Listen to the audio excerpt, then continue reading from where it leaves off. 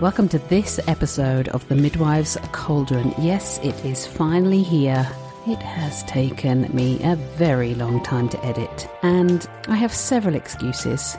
I'm hoping you won't hear all of the reasons why it's taken me so long to edit, but I have left in the peacocks, the guinea fowl, the cicadas. The bloopers are at the beginning, throughout, and also at the end. And this is meant to be the episode about navigating the system. Well, I can tell you, I've been navigating the editing system. So, dear listener, I have to tell you, we had to split this into 2 parts. I could have squeezed it all into one, but the bloopers were too good to leave out. Plus, we keep talking about them all the way through, so it wouldn't make sense if I didn't put it in the beginning. I hope you enjoy this episode as much as we did making it. Don't worry, the second part will be out next week. It's already finished. So, dear listener, enjoy this episode, and the next one will be out very soon.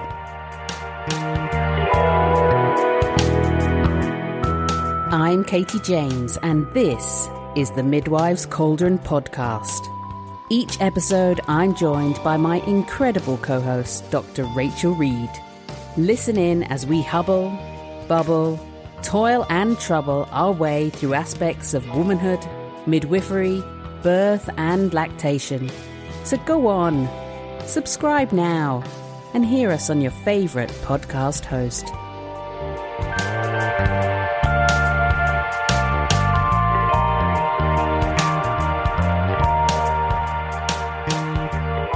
Right, I'm back. Can you hear me? Can you hear me now? Loud and clear. Reetman. Oh, I've lost my notes. Get comfortable. Shit balls. I'm far out. I need a studio. Can some wonderful benefactor pay for a studio for us? We could do one of those. What are those bloody? What are those things, man, that people do when they have not the GoFundMe? I want to say the Patreon. Paraben accounts, but that's Paraben account. What for? Like burning logs. Let's do a Patreon account for. That's paraffin. Paraffin. Oh yeah, what's paraben? Parabens. Bloody hell, parabens in plastics. I don't know. No, in hair shampoos and all that jazz. Yeah, it's because on every product you're reading, it's probably saying contains no parabens. I don't want a paraben account then. Yeah, we'll have a GoFundMe so we can actually have a producer. That's what we need. We don't even need a studio. We just need a producer who can just let us sit in a comfortable chair like nanas and then go, right, here's the headphones, here's your soundproofing, and here's your notes, and just speak. Let's get one. We'll do a GoFundMe to get Handler. A handler can have a rider that has like... What did you call them? A producer. Actually gave him a proper name. What's a handler? Isn't that for dogs? Oh, that's what I need. No comment. Okay. Good morning, Rachel. Welcome to the podcast today. What is this one? Sorry, what is this we're doing? Oh, for God's sake. Your notes. Is this is the one about... Great. Here we go. This is the one about navigating the system, isn't it? Yes, that's what we're recording today. This is the one because we get... So this is because... No, look away and talk. No, Gunny. This is the one. It's not stage. It's podcast. Look at the microphone. I need the... You need one like... of those microphone. All right. Or we need some kind of strap that keeps your head on the microphone. We'll put that on the Patreon. What is it? The Paraben site. We're making a list. Wrapping it up tight. What is the song for Santa Claus? I'm making a list. I don't know. Oh, God. I'm getting hysterical now.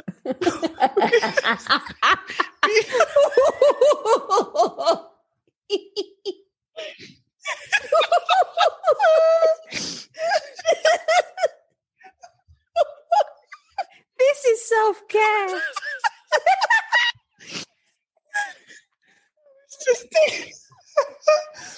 I was just thinking we could release a Christmas album of all the songs from the Midwives Cauldron.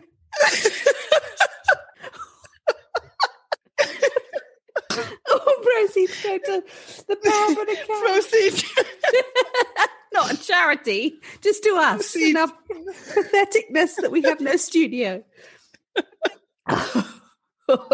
Oh, my belly aches. Oh, God. Right. Self-care over. Keep my head next to the microphone. Yeah. Oh, right.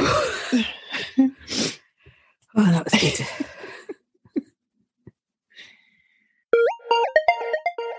So what we're looking at, what we're going to be talking about this episode is really based on the questions that we get so frequently about how do we cope within the system and how can we navigate it? How can we look after ourselves? How can we look after the women to our best ability, and how we can be woman-centered in an institution? Yeah, and this is something I get asked all the time and students struggle with. And I guess we need to do a hashtag disclaimer in that we are not the experts in this by far. Again, hashtag disclaimer. These are just opinions, not medical advice. It's just hope that having this conversation will kind of maybe give you some pointers. Absolutely. I think that's a really important thing, is that we want to make clear that, you know, we also have tried to navigate the system in our own way, and we're not the experts. We're not the researchers in this, but we are asked for this information or how we have navigated it. So it's from our personal point of view and things we've learned along the way that, like with anything, I think will help some people and won't help otherwise. The rest of it is just listen to us and hopefully you laugh along with us, because that is going to make us all feel better. Reet, where are we starting? Well, we will start with the researchy bit. Go ahead, caller. All right. So there has been research done looking at the experience of midwives working in different settings and, you know, burnout and the cognitive dissonance between, you know, the ideology of midwifery, which is woman-centered, and the institutions, which tend to be medical-centered. So there is research out there supporting the experiences that everybody's saying they're having. Mm-hmm. And in my PhD, one of my findings, it wasn't one of the major findings, was I kind of combined what I found with all of the literature that I'd looked at around this topic, and I came up with what I call I can't remember what I called it now. It's about how midwives navigate the system, because what I was seeing from the midwives that I had interviewed fitted kind of with what I was seeing in other research. So I came up with like a spectrum. So you can maybe place yourself on this spectrum, and you not necessarily fixed at one point. It depends on the shift and how you feel and who else is on shift with you and what's going on. But so if we start kind of with the most conformity one, which is like absolute conformity. So this is the midwife who just absolutely conforms ideology, philosophy, practice with the institution. There wasn't any in my research. So as if you're following the textbook. Yeah, but you believe it as well. Aha. So you've actually started to believe it. So you've got no problem with the practice, because you actually really believe that the practice that you're doing is correct. Mm-hmm. Mm-hmm. And that the interventions that you're expected to do are fine. Then the next kind of, I don't know, I kind of look at it horizontal, like an arrow is how I do it on a slide, but it doesn't really matter. So then you move into kind of the next, what do we call it? Category. It's not really a category, but which is I call this superficial conformity. And this is where a lot of particularly midwifery students sit, and midwives working in institutions where they're not really aligned with what's going on. And this is where you following the rules, doing the practices, but you know that they're probably not the right thing to be doing, and it's not aligned with who you want to be and how you want to practice. So that's kind of superficial conformity. So those would be, the midwives who are following the rules because, look, it's just easier to, and it protects them from the system to do that. Absolutely. So I think a lot of midwifery students in particular, that's where they're at, because it's kind of safe to be there, and to step outside of that is not. Can I ask how many midwives, like qualified midwives, did you find in your research that were in that sort of this middle area of superficial conformity? Well, so this isn't like numbers and data research. This is qualitative research. Okay. So what I did was I had only 10 midwives in my research that I interviewed, but I looked at the findings of other research and what they were finding, and then could see these themes coming through my research and the other research. Yeah. So they would have called them something different in the other research. So when you're working with qualitative research, it's not about huge numbers, because you're not trying to prove anything, with statistics. You're looking at themes that are coming up. So that was superficial conformity. And then the next one was covert autonomy. Nice phrasing. So this is where, and there's a lot of midwives doing this. Yeah. Where they're actually practicing, they're subverting the system. So these are the midwives who will, if they're doing a vaginal examination, add on or take away a few centimeters to give the woman some more time. Mm-hmm. They'll not, like an example of me doing this is, I never used to admit that a woman was in established labor in a hospital setting where I knew they had real strict parameters. I would say, oh, she's in early labor, so, we're not doing it, and then she'd have the baby. So these poor women would have, on paper, really short labors, but would have had actually not short labors. So that's that. But did they have the labor that they wanted? Well, yeah, but then when they got their notes, they probably went, I wasn't in labor for an hour, because that's the way we counted, isn't it? We do these stupid, first stage, second stage.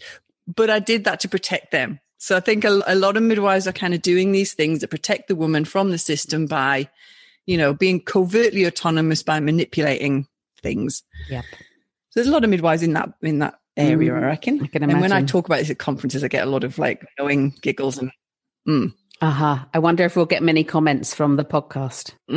People can tell us where they are in this. So autonomy is where you are practicing absolutely completely aligned with your beliefs. So this would be, for example, a midwife not even offering a vaginal examination in a hospital where it was the policy or the guideline, not even, just not engaging with her at all. So there was only one midwife in my study that did that. And you can guess what happened to her. She's not a midwife anymore, because, that's really opens you up to bullying, and you're not going to survive long in the system being fully autonomous, because it'll be a battleground. So that's kind of the continuum. And you might be different on different days. I think I mostly was in the kind of covert autonomy, sometimes went into autonomy if I was ready for a fight that day and I could be bothered. But a lot of the time it was in that covert autonomy, let's not have this fight. Let's just say she's not in established labor. So midwives are finding ways of navigating it, which they shouldn't have to, because all of that is emotional work and it's tiring. And particularly, I think, if you're in the superficial conformity area, which is where you're having to do things that you really don't feel are the right thing, I think that's probably the hardest place to be. And I would say that's probably the one that's going to lead to burnout, mostly because you feel like you're going against your principles and you feel like you've lost your power. Yep, absolutely. So that's the research landscape, which is probably nothing new to anyone listening. I'm sure they're all, so what research often does is tell us the bleeding obvious, or tell us what we already know, but in a research format. With nice words. So I guess we're going to move away a bit from the research.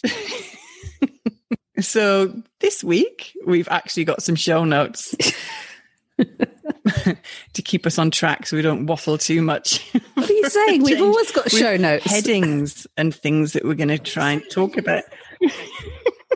So let's see how we go with these little headings about things that we want to talk about with what's going on. And we know what's going on. It's not new to anybody. So let's look at some ways of managing and being with what is.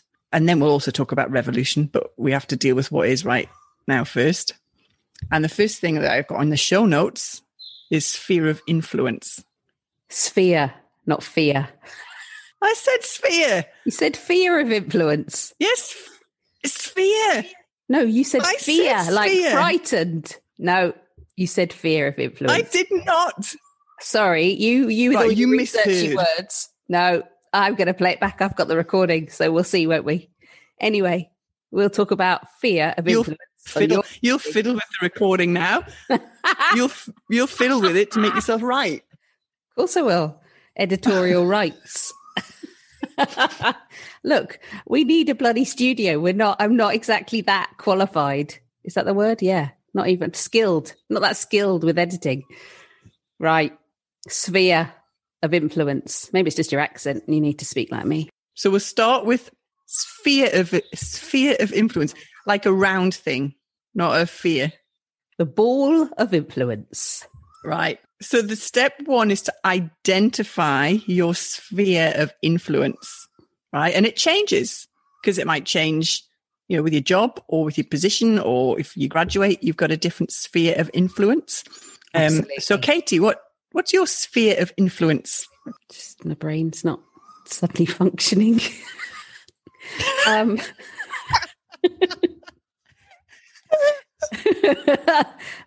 got a big mouth and I can talk. I think no, that's your gift. We'll get to that. What's your sphere of influence? Who can you influence in the position you're in? I actually can influence as a midwife and lactation consultant with my specialties, or the areas that I feel I have the most knowledge about is where I feel I have my sphere of influence. So my specialties are working with women with drug and alcohol problems, with young women, and with postnatal and particularly breastfeeding lactation problems. So that means I have a sphere of influence over the midwives that I'm working with or alongside. I have a sphere of influence within the higher midwives as well, because I might be managing complex cases with women who had drug and alcohol problems, for example, or severe mental health problems. So then I would be able to discuss and create plans of care within a team. And I would also be able to utilize my skills to instill passion and more knowledge and confidence with students, but also with doctors.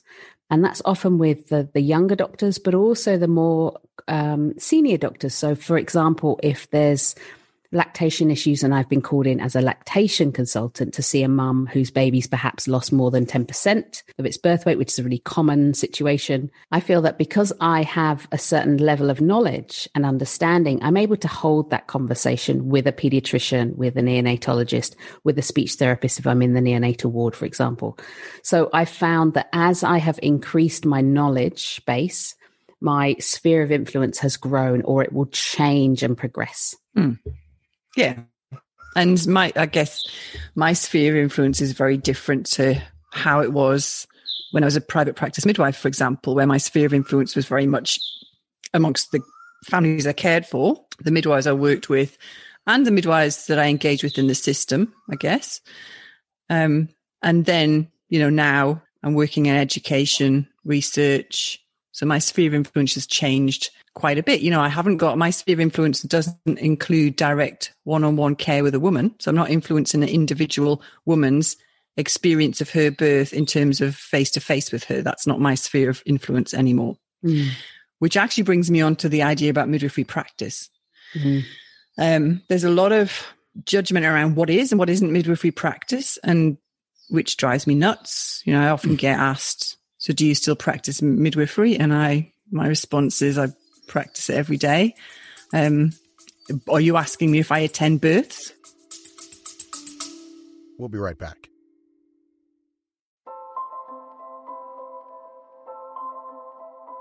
I just wanted to pop into your luggles and tell you about my brand spanking new podcast, The Feeding Couch.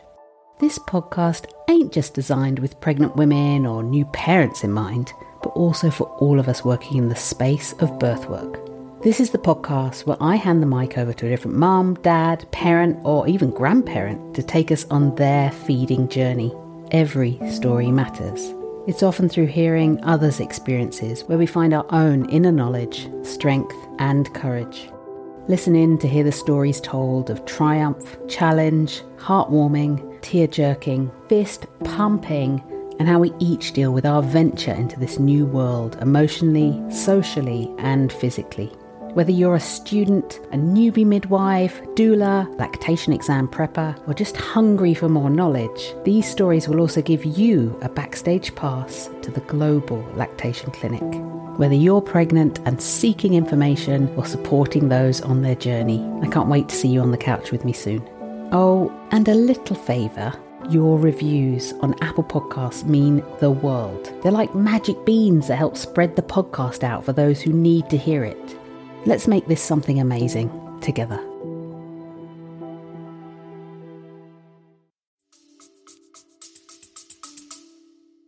Yeah, I get the same question I have for years when I started to work in inverted commas just as a lactation consultant at that period.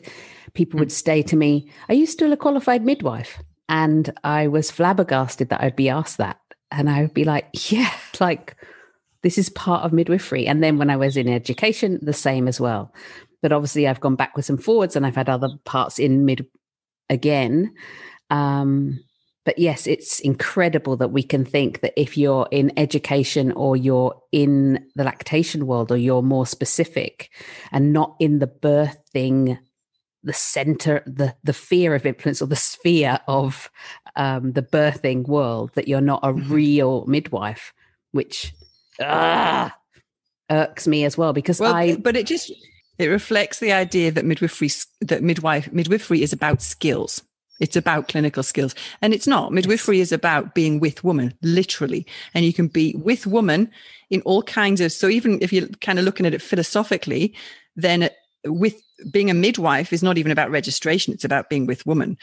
If we're looking at it from a registration perspective, each year when you click to renew your registration, it asks you, are you practicing in midwifery or have you had current practice in midwifery? And the list of that includes education, research, clinical practice, governance. There's a whole list of things that are considered to be midwifery practice.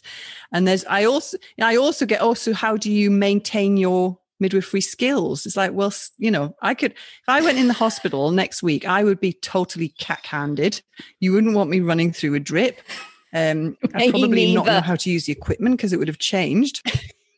But I could learn that. That's skills. Yeah, absolutely. Why do I need to maintain those skills for education or for, working in a sphere of influence where I don't need the skills? There's no point. So I think we need to kind of get away from this idea that midwives it's all about the skills. And in particular, there's hierarchies, the top of the pecking order, the apex midwife is the midwife who works on birth suite in high risk birth, top of the apex, all the way down to the community midwife or the midwife who works in an antenatal clinic and doesn't do the real midwifery in the birth. I feel really sad now because that's been most of my life as a midwife has been in the not real space. But I feel like I've had but it is real. It is real if you look at it from the influence and the difference I've made to people's lives absolutely is real.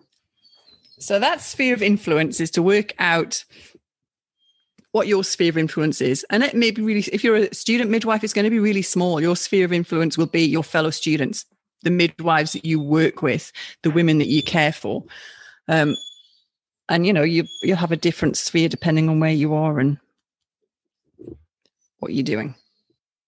The other thing to say about sphere of influence before moving on is that, it's really helpful to work out what is your sphere of influence and actually release the things that aren't within your sphere of influence, release your attachment to that and focus on the bits you can influence. So, there's no point in, I often get told, you're preaching to the converted, you need to go and talk to obstetrician. Well, they're not going to listen to me. Like why? I'm not going to, it's like with student, I was saying to the Making a Midwife podcast women that, it's not your job as a student midwife to fix the system. You're not there to influence change within the system. You're there to actually learn how to be a midwife to get your ticket so that you can then maybe go on to do that.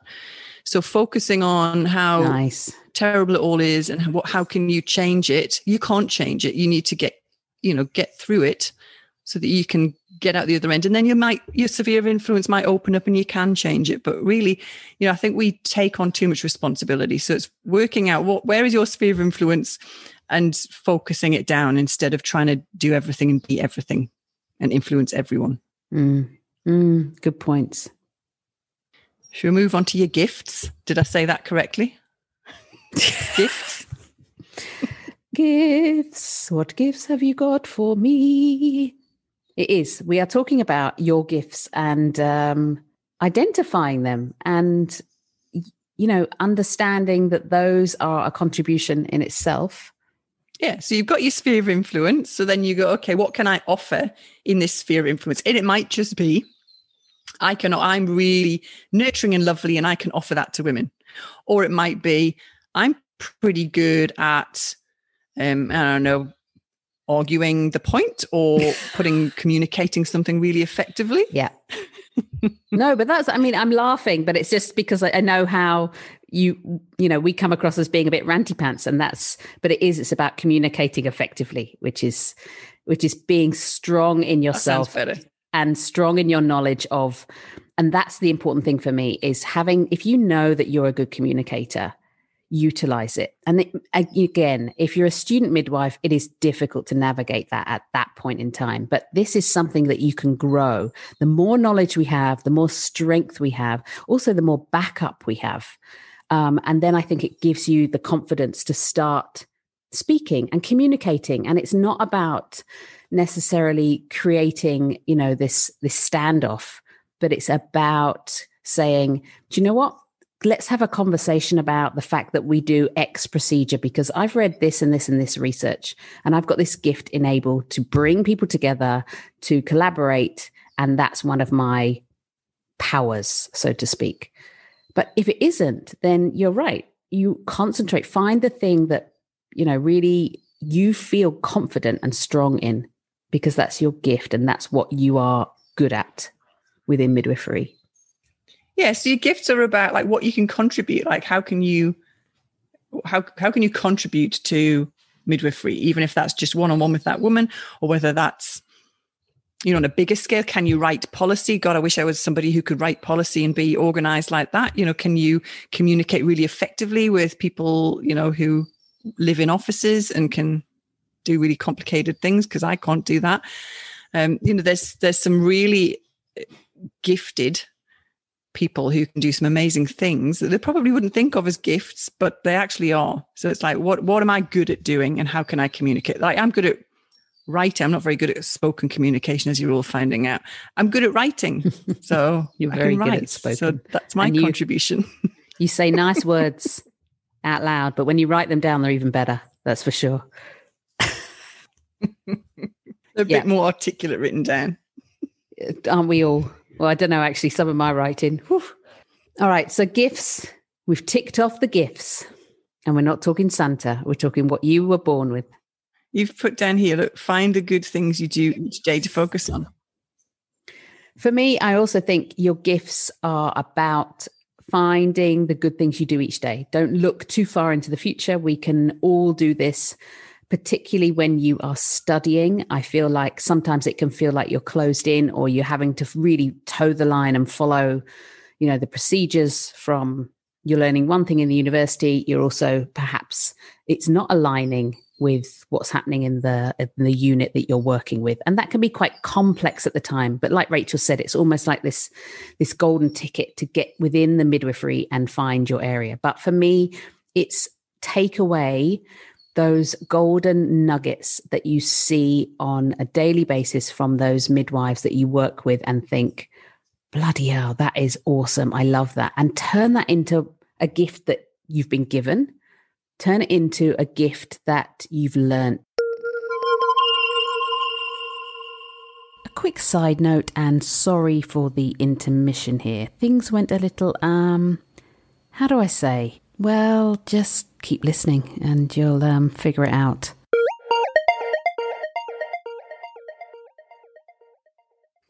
Should we move on to relationships with women? This is going to be the shittest, worst podcast to fucking edit ever. I'm just going to do a fucking bloopers podcast. All right, so we've done just do the whole thing. Or just not even edit. Just not even edit it. They can have all of this shit in between of me going and you going, what are we talking about? Don't know how to talk about. How can we've waffled about this so many times, yet when we put fucking notes, we cannot stick to them. It's worse. I never write notes again. No, I can stick to them.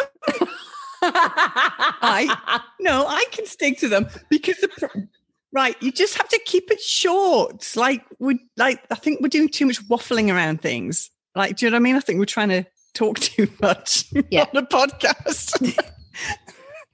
Talk less. Right. Next, relationships with women. So we've looked at where is our sphere of influence, what are our gifts and our contributions, and then looking at our relationships with women, because I actually think that part of what midwives find hard is about our unrealistic ideas about midwifery and about the mother-midwife relationship.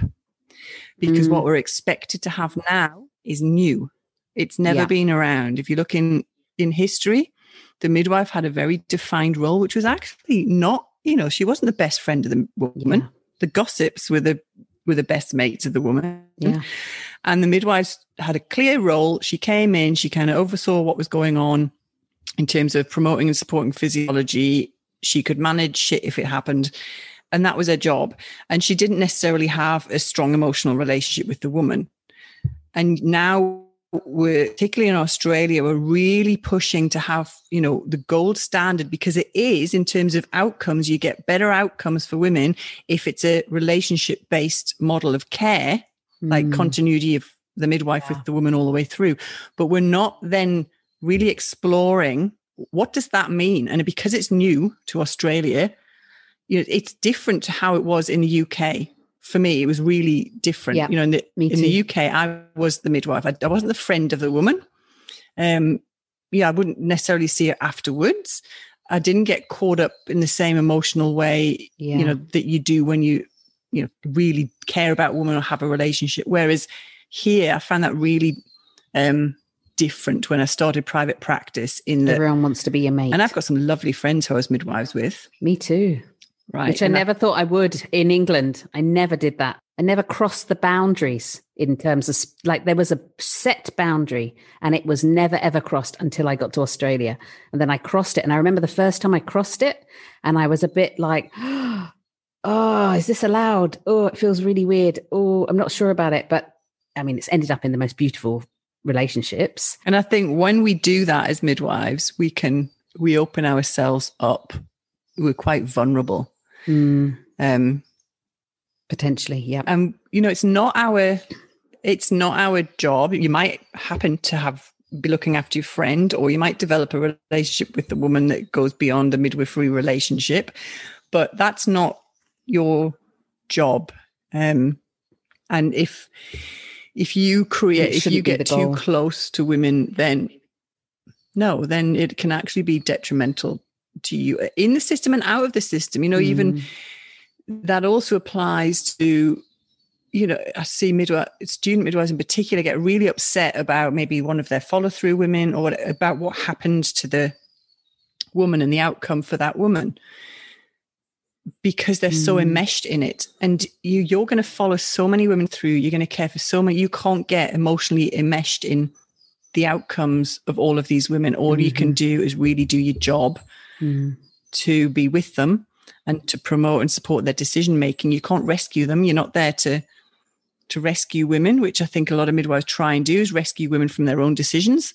That's not your job. And I talked about this at a conference. I'm not sure it was a very good analogy. It's probably a really bad one, but I said it's like, you can watch a woman walking towards a cliff, and as the midwife, it's your job to point the cliff out and say, there's a cliff there. And if you walk off the cliff, then these are the potential things that might happen to you. It's not your job to stop her from walking off the cliff.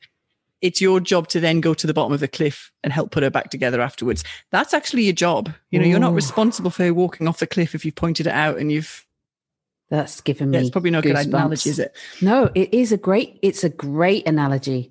I just wanted to let it settle in. That's a really good analogy.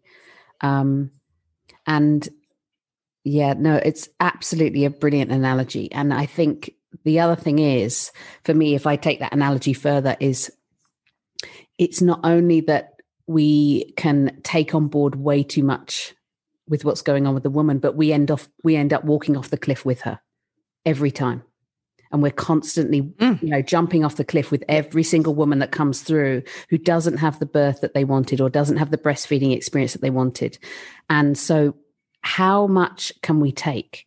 We have to have some barriers. And this is a big thing in the lactation world as well, is women who you've spent a lot of time with and then they choose to stop breastfeeding. And, you know, I'm on lactation forums, and there was one recently, just yesterday actually, and a new lactation consultant was saying, I need some help to debrief, like, how do I cope? I spent 6 weeks with this mother and now she's chosen to stop breastfeeding. And it's exactly that. We cannot keep leaping off the cliff with them and holding their hand. It's not Thelma and Louise. It's exactly, I think that your analogy is brilliant, Rachel. And it's about releasing the attachment to that woman's journey, because it's her journey, not yours. And that kind of goes back to that whole rites of passage, you know, that we were talking to Jane about. This is the woman's rite of passage. It will unfold for her in a particular way that she then has to make meaning out of. And it's not your job to, you know, make sure that she goes on a correct path according to how you would like things to be. That's really, you know, we're saying that, but it's actually really difficult to navigate. And I can remember a friend who I was a midwife, actually started out being a midwife and then ended up being her friend, you know who I'm talking about. And she said something funny to me. She said, I think it was her third baby, and I was doing an antenatal visit, and she was, you know, was talking to me like a friend, etc. And I was obviously not responding how I normally would. And she said, do you know, you're really different when you're my midwife. What do you mean? She went, well, you're like different when you're my midwife. And I said, well, because I'm your midwife and I'm not your friend. And she went, I think I prefer you when you're a friend. But she could pick up that there was that, you know. There has to be. But there had to be that distancing, you know. I wasn't hanging out with her. I wasn't going for barbecues with her. I wasn't like, you know, it was like, I'm your midwife now and I need to step into that role, which is actually quite different to being your friend. It's the same with lactation. And when I've got friends who ask me, and I can easily get emotionally attached, but I actually have to put my thinking cap on and go, okay, I'm in lactation mode here, or I'm in midwife mode here with a friend. And it's a difficult one to navigate. I don't think either of us are saying this is easy, whether they're your friend or not. There is an emotional attachment to being a midwife or being someone who works within this sphere of womanhood and rites of passage, this transition into motherhood. It's sort of in our DNA to connect, but we have to be aware that it can be detrimental, and to take a step back, I think, and just have a look at how enmeshed we are and how we deal with that.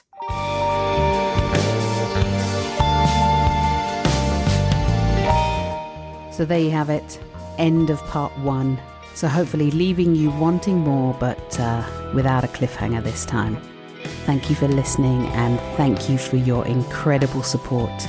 The comments, the 5-star ratings on Apple iTunes is just incredible, and we are super excited. Please keep sharing and liking us and just telling everybody you know about the Midwife's Cauldron, because we want to hit 25,000 downloads with this next podcast, because that would be freaking awesome. As always, of course, I'm going to leave you with a blooper. I'm actually quite surprised that there could possibly be any more, but here you go. And we will see you in a week. Ta-ta for now.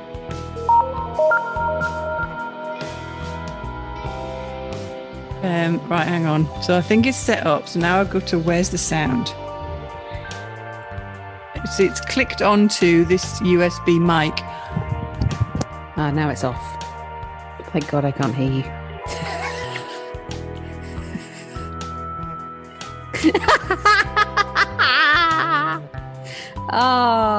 If only everyone else could see what I can see. Go on, Rachel, keep yelling in silence. I can't lip read. I love the arm movements. The rage is brilliant. Unplug it and plug it in again. Can you hear me now? Yes. Oh my God, it's the switch on the bloody thing. Often a switch that turns things on.